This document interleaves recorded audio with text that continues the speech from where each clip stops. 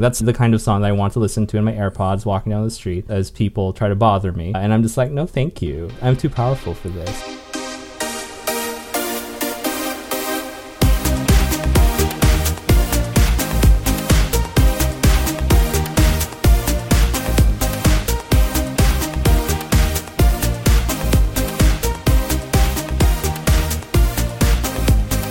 Hello and welcome to the Euro What, episode 115 for the week of April 12th, 2021.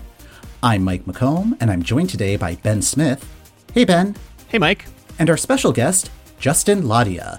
Hey, Justin. Hello. Hi. Oh, I talked over you. Already it's going super well. Yeah. We are a group of North Americans trying to make sense of the Eurovision Song Contest. And this week, we'll be talking about the last set of songs from the first semifinal. Welcome back to the show, Justin. Thank you. I'm excited to be here. I'm excited to talk about these European singles. I guess those, yes, I'm ready. Mike, thank you for correctly updating the intro of our show to indicate that we are not all Americans today. Justin is Canadian. Yeah, that's correct. I am Canadian. I'm from Winnipeg. Hello, from the center of nowhere. There's nothing that happens here, so we rely on the internet a lot for our entertainment. Excellent. You are in the right place then. Longtime listeners of the show may remember Justin from last summer. What is time? We subjected you. No, that's not the right word. Mike, it wasn't we. I subjected Justin to 12 Minutes from Finland 2007. It was very fun. It was a great time. I would say subjected is maybe a harsh word to say because I did enjoy my time. I'm excited to talk about these ones. Have you continued exploring Eurovision since that experiment? Honestly, no, I have not. Your girl's been busy since the last episode. As Ben would attest, there's a bunch of stuff happening outside of the podcast that's taking up a lot of my time. I'm a little bit deprived entertainment-wise, so I'm excited to be talking about it and giving you my opinions that are probably not very informed.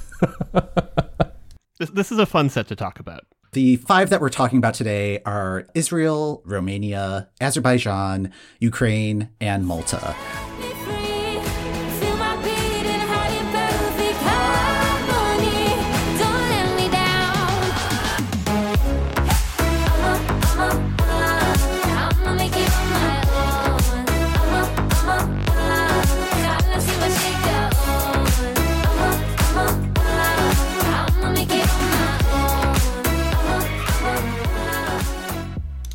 Let's get started with Israel's entry from Eden Aline. Her song is called Set Me Free. Eden is of Ethiopian Jewish descent. She first came on the scene back in 2018 when she won X Factor Israel and got her ticket to Eurovision when she won Israel's version of Rising Star in 2020. Of course, Eurovision got canceled, but she was reselected just a few days after that cancellation for the 2021 contest. It's been kind of a bumpy road in terms of song selection. Israel wanted to have a robust selection process, but it ended up having to convert into a fully online format. 9 demos of songs were put up for a public vote, and 3 of those songs went on to get recorded by Eden. The winner of that contest was Set Me Free. The song has gone through another revamp, making this the 3rd version of Set Me Free that has been set free. Justin, what were your initial thoughts on this track? Okay, I listened to it on its own first before I watched the video. And without the video, it's a good song. It was a bop. Do kids still say bop? I don't know. I don't care. I'm going to still say it.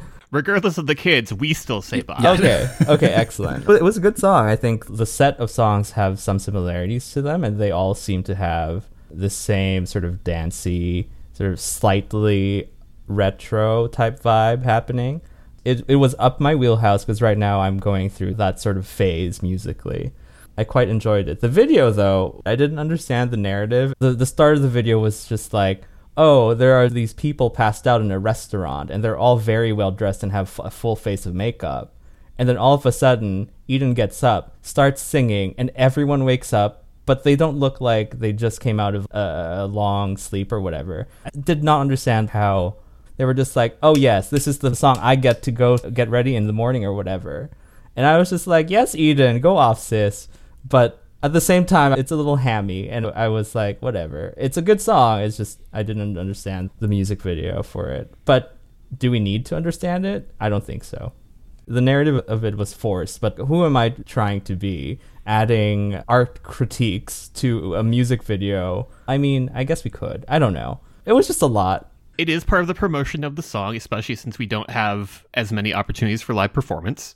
That's true. I've been on the full ride with this song from the demo when those leaked. I thought that version 2 was fine, and I did not understand why everybody was like, this is disappointing. We're going to do terrible. Because it was fine. They've definitely added some extra mustard onto version 3. They've changed the chorus. They've moved the I'm gonna make it on my own into its own little post-chorus thing. It feels like we're listening to the mix of the song that they would play during the Parade of Nations if they were to win this year. They would absolutely be looping the I'm gonna make it on my own part over and over while like each nation walks down while somebody yells, Malta! Yeah. Azerbaijan! I was in a weird internet wormhole this week. Which is not new, but for whatever reason, found this old footage of the Miss Universe pageant from 2008. Very similar to the Parade of Nations. You have whatever song is the hit of the moment being played in a weird extended 11-minute version. Here's the first part of the song. Here's 10 ladies in swimsuits. Here's the middle of the song. Here's 10 more ladies in swimsuits. And in 2008, the artist was a then new, then hot, then hitting the top of the Hot 100 Lady Gaga. Like before all of the conceptual bits. Yeah, it's a real trip. Wow. Okay. It's a real trip. Highly recommend going back and watching it. That's what this version of the song feels like. But it also feels like they're doing some Dua Lipa things with the production. The whole future nostalgia bit that we discussed with Ned last week definitely feels in play here. The whole whistle tone bit at the end that's very Ariana Grande. Can we talk about the whistle tone? Oh my god. I don't think that it needs it.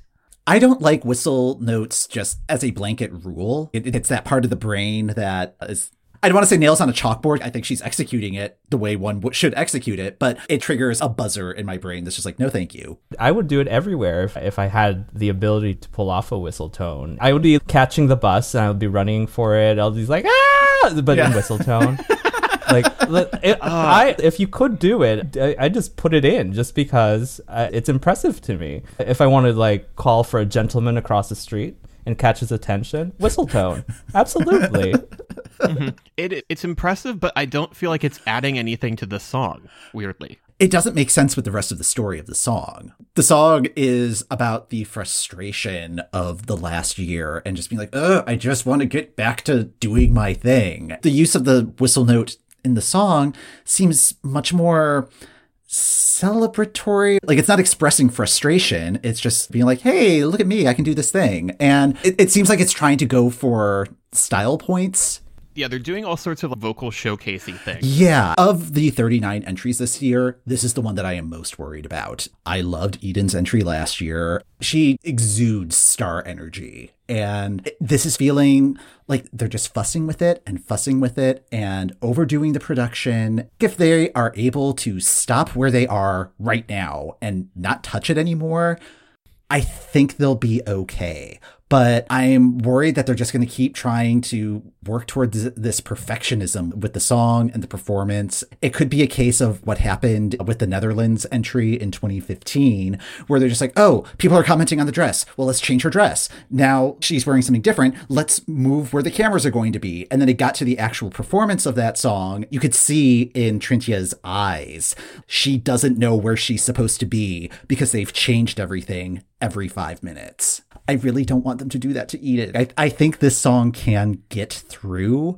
but it's really riding on the edge right now. I think that version 2 had solid chances of getting through, especially now that we know the full range of the first semifinal. But I agree with you that they're going to just keep futzing with this and futzing with this and futzing with this because they keep being overly reactive to the public, to the point where if there is any coverage of, oh, I don't like what they're doing with the outfit, that's going to get changed in an instant. They're going to ship of Theseus this to death and then complain when it doesn't go through. Do not give her a perm between the last rehearsal and the actual performance. Do not.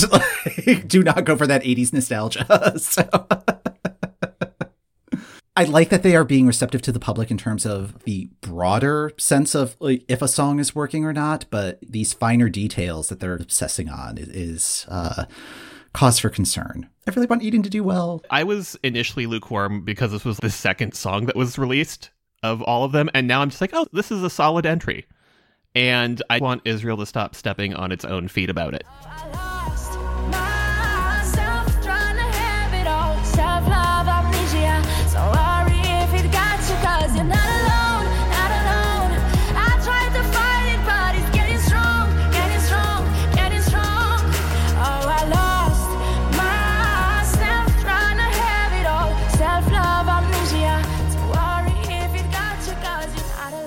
The next song we're going to talk about is Romania's entry from Roxanne, Amnesia. Romania has been having a weirdly rough last couple of Eurovisions. They had a perfect attendance record in terms of the grand final up until 2018 and 2019, where they failed to make the final. So they're hungry. They had planned on saying Roxanne last year with Alcohol You. Roxanne was internally selected in 2020 and reselected for 2021. In the past year, she collaborated with Alexander Rybak on a track and was the third most played artist on Romanian radio. Justin, what did you think of this one? It wasn't my favorite of the set that we're talking about today. It's the one out of the 5 that is the most down-tempo, which isn't a bad thing, but it kind of pales in comparison to the other songs in the set. I watched the video, and I don't know how popular Roxanne is or whether she's this beloved figure in Romania, but she just looked like a no-name Billie Eilish dancing in this abandoned theater. I was not thrilled by it. It's trying to send a message, but it did it in a way that was kind of cringy. There was something at the end of that video where it was just like this one line. I forget what it was, but I internally did not respond to it in a good way. When I saw it, I was just like, no ma'am, no. Can't deal with it. When this one dropped originally, it was in the sea of 30 songs coming out on a Thursday, so did not really have the opportunity to form a strong first opinion on it. This one is growing on me. I really like where this is placed in the running order. I feel like it has a really good flow out of Israel and going to Azerbaijan. So in terms of positioning, it's going to stand out a bit. I don't get winner vibes from this, but I think I'm going to be disappointed if it doesn't make the final. This song feels like a major improvement over Alcohol You. Yes. If you had a moment with cringe this year, Justin, I do not recommend going back to last year's because there were a number of those lyrically. Wait, what do you mean? I'm intrigued. Please tell me. Okay, so the song was called Alcohol You, and it was like in the chorus, it was Alcohol You when I'm drunk. So it's like, I'll call you. Ew. So there's that, and then yeah, and then in the yes, and then in the pre-chorus, the phrase "fake news" was used a lot. Yep. Ugh. And lyrically, I think this is just what Roxanne does, and I think that this is an improvement there. We need songs like that for freeform original movies about teen pregnancy. Lyrically, I think this is better. I don't know if it's necessarily good. It feels incomplete in the storytelling. It establishes the protagonist of the song, but then you're just instantly supposed to be on board with everything about them and really rooting for them. But the conflict isn't really introduced. It feels like it's skipping over some important details that would really sell the song, and that this might work better if it were allowed 4 minutes instead of 3. It feels very shorthandy to me. And I think that might be where a lot of the disconnect is happening. I think I said this the last time that we talked about it. I'm very intrigued by how they're going to possibly stage this, especially if they are able to incorporate the dancing from the video. I thought that part of the video was very impressive and would be visually different from what we normally see at Eurovision, but given all of the COVID restrictions and general comfort of things. And the general nature of you can only have 6 people on the stage. At one point I was a little uncomfortable because when they gathered together and they were kneeling, and then there was this close-up shot of her with the dancers kind of yelling at her. At one point, one of them grabbed her cheeks and squeezed them, and I was like, it felt like it went a little too far, and then he pulled back, and that intensity didn't happen again. But the choreography was definitely, there was a lot of work put into it. There were some points to it, though, that I was like, maybe not. This absolutely feels like something that So You Think You Dance would pick up for Contemporary Week. True. And that may be why I'm responding to it, because I'm really missing that show hard right now. So I agree with you, Mike. At its place in the lineup, it's going to be a great palate cleanser between what Israel's doing, what Azerbaijan is doing. Its more down-tempo nature is to its advantage. I feel like someone at Team Romania talked Roxanne down from calling the song Self-Love Amnesia to just Amnesia, and they deserve a raise. What does that even mean? I don't know what that is supposed to be about. That is a very good point, and I agree. What does that mean? The song is introducing the concept of this person lost themselves to the point of a self-love amnesia, of just losing their self in the world. Like, you just forget that you love to love yourself or something like that. Mm-hmm. That's like, oh, God. This is meant to be a self-empowerment sort of a song. I don't feel empowered. I feel angry. I went to school for design, and there are lots of people who take a simple concept and make it really pretentious. Calling it self-love amnesia to me just has that design school vibe where it's just, oh, let's write a song about self-love and forgetting to love yourself. Call it self-love amnesia because that's going to be catchy and cute and everything that we need. And I'm like, girl, no, just keep it simple, sis. I can't deal with that. That's like, no. I think you may have described Roxanne's brand. Oh, is she really like that? That definitely feels like Roxanne's whole vibe. Taking what should be a simple concept and figuring out a convoluted metaphor for it. Oh, God. Metaphors. That's kind of the Sia school of songwriting. When done well, you get a Sia song, and when done poorly, you sometimes also get a Sia song. Do I see this winning? No, this does not have winner vibes. I cannot picture the winner's reprise of this song at the grand final. That said, I would weirdly be sad if this doesn't make it out of its semi, and I can't figure out why, because it's okay. It might be a case of this one could be very solidly 10th place, but 10th place is all you need. Cleopatra, the army of lovers, I set a fire.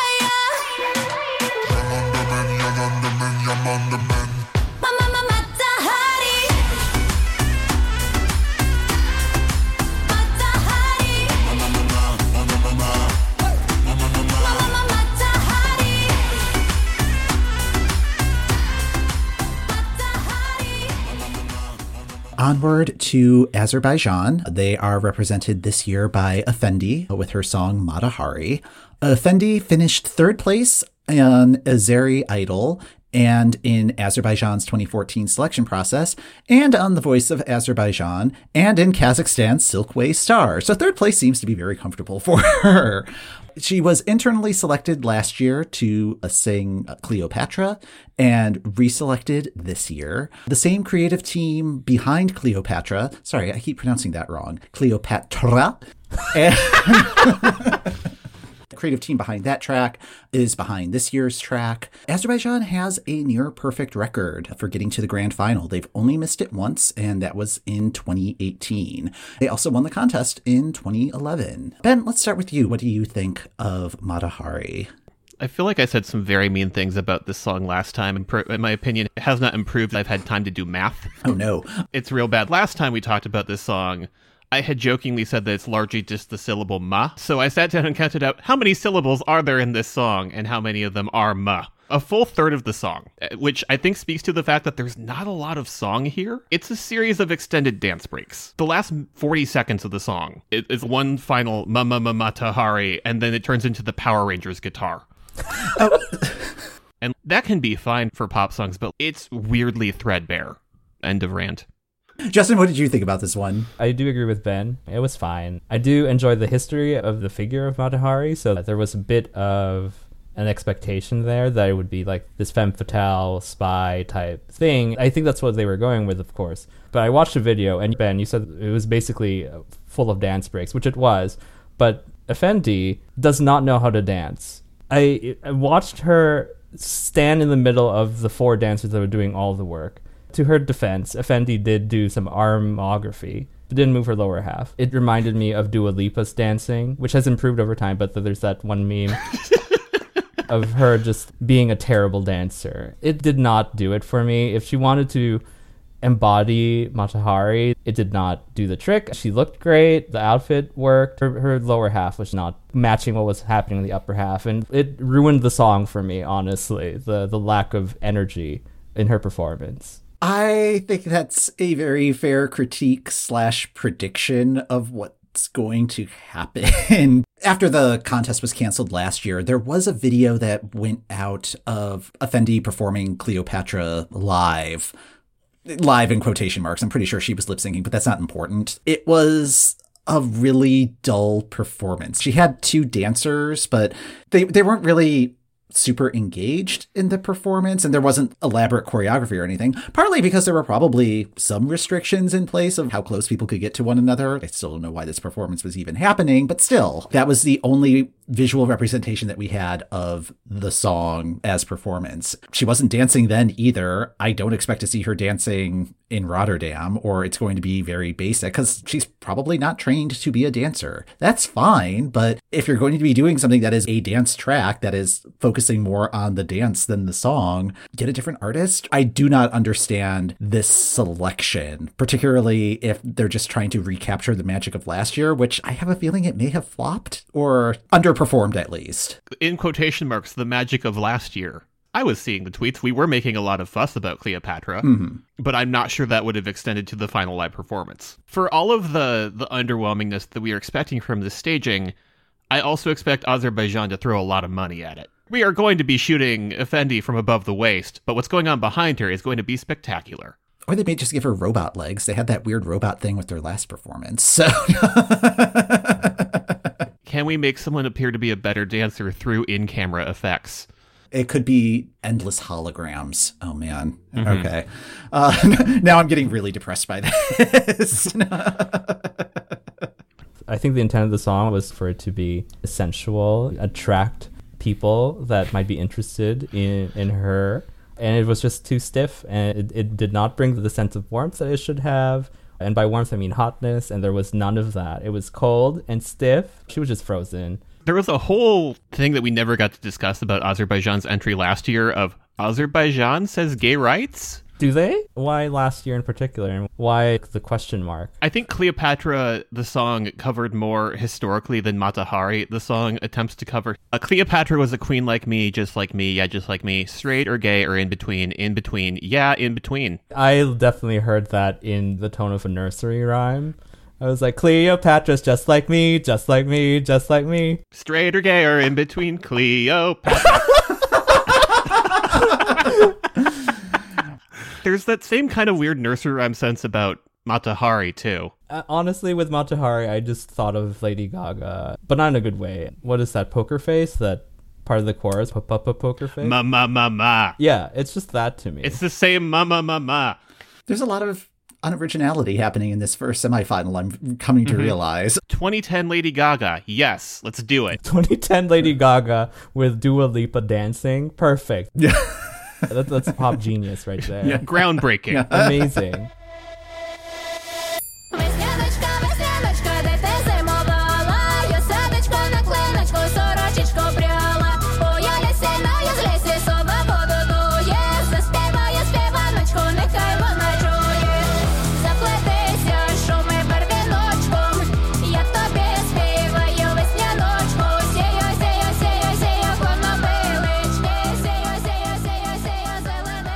Let's talk about Ukraine, Goa, and Shum. Goa is an electro-folklore band that has white voice elements that formed in 2012. They won Vidbeer, Ukraine's selection, in 2020, giving them the ticket to Rotterdam. Vidbeer last year had an unofficial mandate to send the most Ukrainian entry possible, and Goa were reselected internally for 2021. Shum was selected by an internal jury with overwhelming support. The original version is roughly 4 minutes, so they needed to be revamped to fit the Eurovision requirements of 3 minutes or less. Ukraine has a perfect record and most recently won in 2016 and previously won in 2005, so they have never missed the grand final. Mike, let's switch it up. How do you feel about this song? You know how I feel about Ukraine. So it's about to say, I know how you feel about Ukraine. It's all good. Justin may not know how I feel about Ukraine. I am a total Ukraine stan. Does not sound like you do stan. Justin, you've heard me talk about Iceland. Yes, quite a bit. Ben is to Iceland as Mike is to Ukraine. Yes. Oh, well, you should come to Winnipeg. There's a huge Ukrainian population here. Oh, really? Yeah, we do enjoy the Ukrainians. I don't know why specifically that, but there's some sort of history there. Oh, interesting. I wonder if Winnipeg's one of their sister cities, because Chicago is a sister city of Kyiv. This is getting off track. But when the original version of Shum dropped, I was 100% on board with it. I want to go to this rave so bad. And they did the revamp, and my immediate reaction was like, oh, they just completely redid the song. It's not as sparse as the original version. I liked it, but I felt very resistant to it. But the more that I've sat with this song, it is so good and such a brilliant revamp strategy.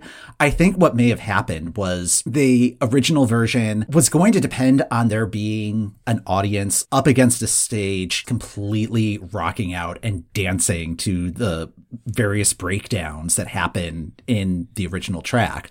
But then they decided that there wasn't going to be a standing audience. I think that this revamp is taking advantage of the fact it's like, oh, okay, there's not going to be like those audience shots of people rocking out to this. We need to do something to fill up that space. Otherwise, it's just going to look really weird and really empty for 3 minutes. I think the lyrical density is doing a good job of showcasing the vocals and filling out the space that otherwise would have been all of the dancing. You're still going to get that rocking out component. It's just probably going to be happening in people's living rooms rather than in the arena. Maybe we'll get shots of people in the green room rocking out, but I am so looking forward to this performance, and I think this is a fantastic track. At first, I wasn't sure about it, but for some reason I felt that I liked it. Then I watched the original video of the original track, and it was like, my God, wow. I wasn't sure about that, but it still appealed to me in some way. And then I watched the video for the Eurovision version, and I am fully on board now. I think it took a while for me to get there because it is a little strange to me, but it is a really good song. The concept's great. It's this Mad Max cult vibe happening.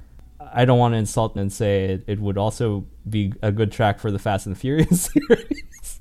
I don't know why that came to my head just now, but it's a great song. The vocals are fantastic. Her breath control must be amazing. And the lyrics, when translated into English, I was like, oh, I did not expect this to be the subject of it. It's very much about harvesting and springtime and stuff like that. I think there's some metaphor about the end of the pandemic, coming out of that and whatever. The way that they weaved it into the metaphor was really good. The video was good. I just felt bad for the guy on the flute who was just standing awkwardly on the stage. He was trying to look tough in his post-apocalyptic fashion, but then he pulls out the flute, and I was just like, "Aw."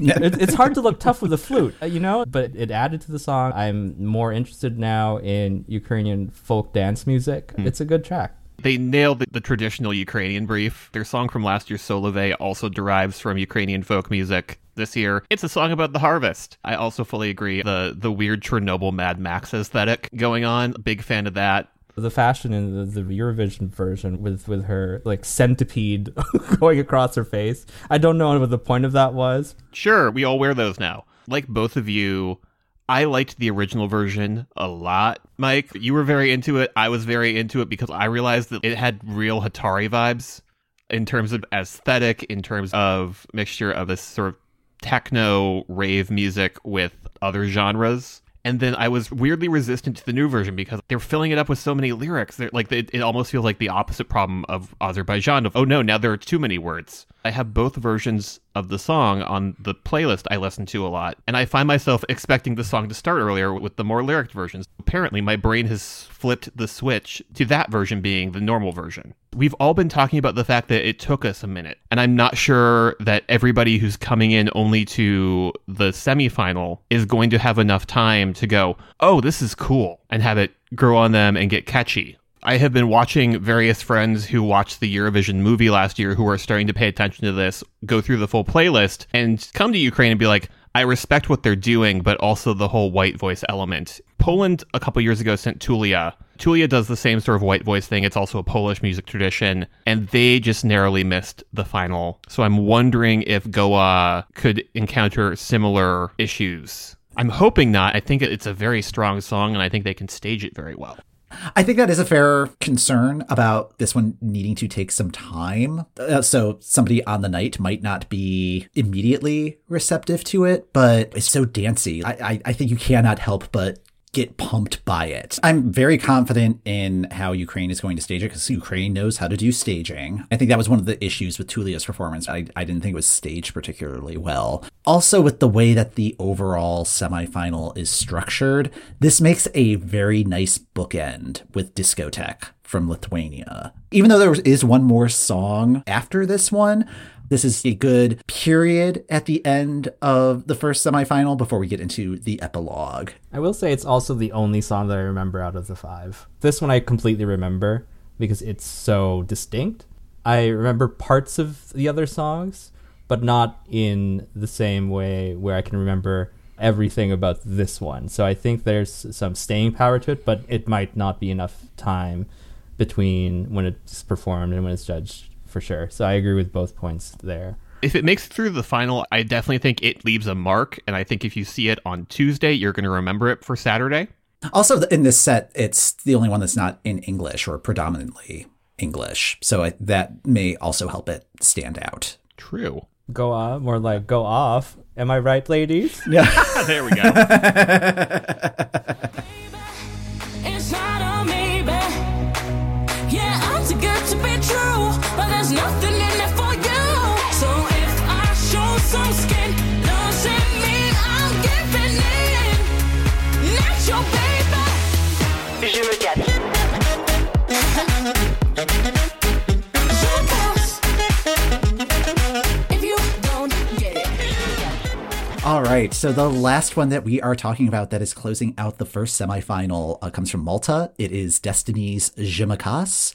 Destiny won Junior Eurovision for Malta in 2015, and she's been working at it since then. She competed on Britain's Got Talent a few years after Junior Eurovision and went on to win the second season of Malta's X Factor in 2020, which is the pathway to being Malta's artist for Eurovision. Once the contest was canceled, she was reselected internally for 2021. This particular song was the last one to debut during selection season, and it is currently one of the favorites to win the contest. Malta has not yet won Eurovision. They finished in second place in 2002 and 2005. It would be a pretty big deal if they're able to close this. Even if it doesn't happen, Destiny just signed a worldwide record deal with Sony, so she'll be okay. Justin, what were your thoughts on this track? First of all, I was surprised that Malta even had an X Factor, because that is a tiny country. I'm glad that they do, because it's a pretty good song. Looking through the lyrics again, I think it is a female empowerment track, but it's one of those things where it's like, yes, queen, get it, you don't need no man, that sort of thing. And I'm all for that. That's kind of my vibe 24/7 anyway, just being like, yes, get it, queen, yes, girl. I'll just be walking down the street and I want to hear that from people. That's the kind of song that I want to listen to in my AirPods walking down the street as people try to bother me. And I'm just like, no, thank you. I'm too powerful for this. It is a little cliche in that way, though. There's a lot of songs like that now in the ether. And I think there is the risk, of course, of it being a caricature of that genre of song. It almost got there, but I don't think it fully went past that line. I watched a video, and one of my favorite comments in the video comes from this one person who said, "How many hairstyles would you like, Destiny?" Destiny replies with, "Yes." And I was like, there are so many hair changes. There are so many hair changes. And I'm just like, yes, I want to see all the styles, honey. Show me everything you got. But by saying that, it's become clear that they're trying to pack in as much visuals as possible to attract people towards it. So I think it's doing a lot, and it's almost too much, but it's a fun song, so I don't think we need to necessarily take it that seriously. I liked it. It was fine. I would pretend to be Naomi Campbell on the streets of Winnipeg where there's nothing happening, eating a donut, a bagel maybe, and just living my best life. I feel like when we first talked about this, I didn't have a whole lot of thoughts other than I like it a lot. I'm not sure that I have any further advanced thoughts. It's a real good song. I think it is my favorite out of this semifinal. It is one of the favorites for a reason. It's very strongly written. Two things that had come to mind since we last chatted about this one. We had talked about how last year the song that was chosen for Destiny didn't feel like it fit her as a person. I remember discussing it as feeling like a Martha Wash song. My initial reaction to this one last time we chatted about it was that this felt like a Eurovision version of Lizzo. And in both cases, I think that's just a dearth of comparison factors for black female performers. One thing that a friend brought up that I had not thought about, that I don't think is necessarily to the detriment of this song, but as someone who knows a lot about the last decade of Eurovision, if lyrically and thematically this is too similar to Toy, it's in the same space. And one of the things that popped up recently is that Dina Na from Sweden apparently did not make Melfest with this song, and so it got scooped up by Destiny's team. It does feel like a Swedish take on what Toy was doing. Toy felt very aggressive in its approach to its subject matter, and this feels lighter. It was something that had popped up that I found very interesting to think about. Yeah. It does feel very familiar in a number of ways. The Toy comparison didn't strike me until you mentioned it. It's kind of reminding me of songs that RuPaul's Drag Race contestants... Oh, it's a lip sync song, honey, yes. Yeah, it's definitely a lip sync song, but also the sort of tracks that they release after they are contestants on the show. But a good quality one. This one doesn't feel as disposable as some of those tracks can be. It's making me wonder if maybe that is part of the strategy. The Venn diagram of Drag Race fans and Eurovision fans is probably a circle or very close to it. So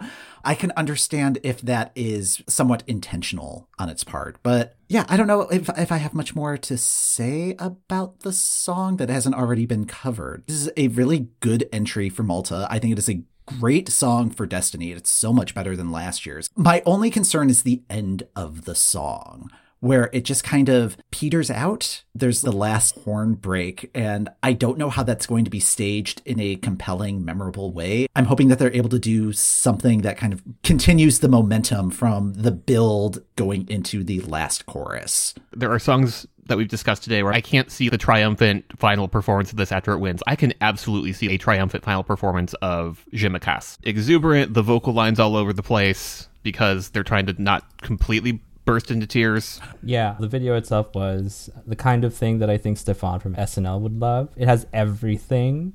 It had an uncomfortable male at the beginning.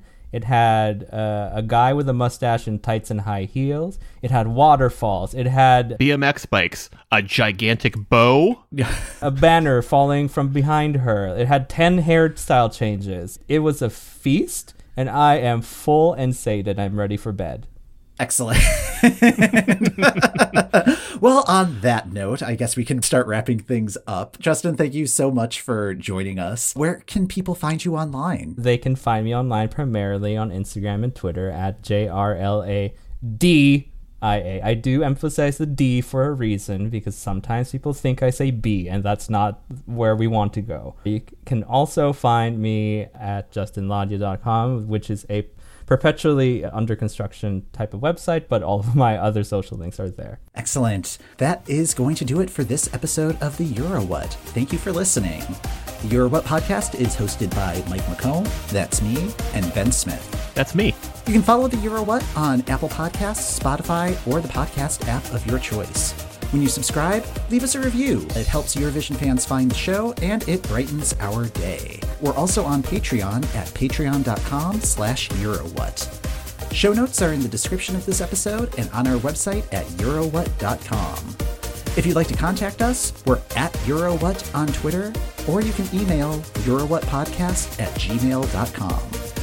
Next week on the Euro What, we start our coverage of the second semifinal with our special guest from Who Weekly, Lindsay Weber.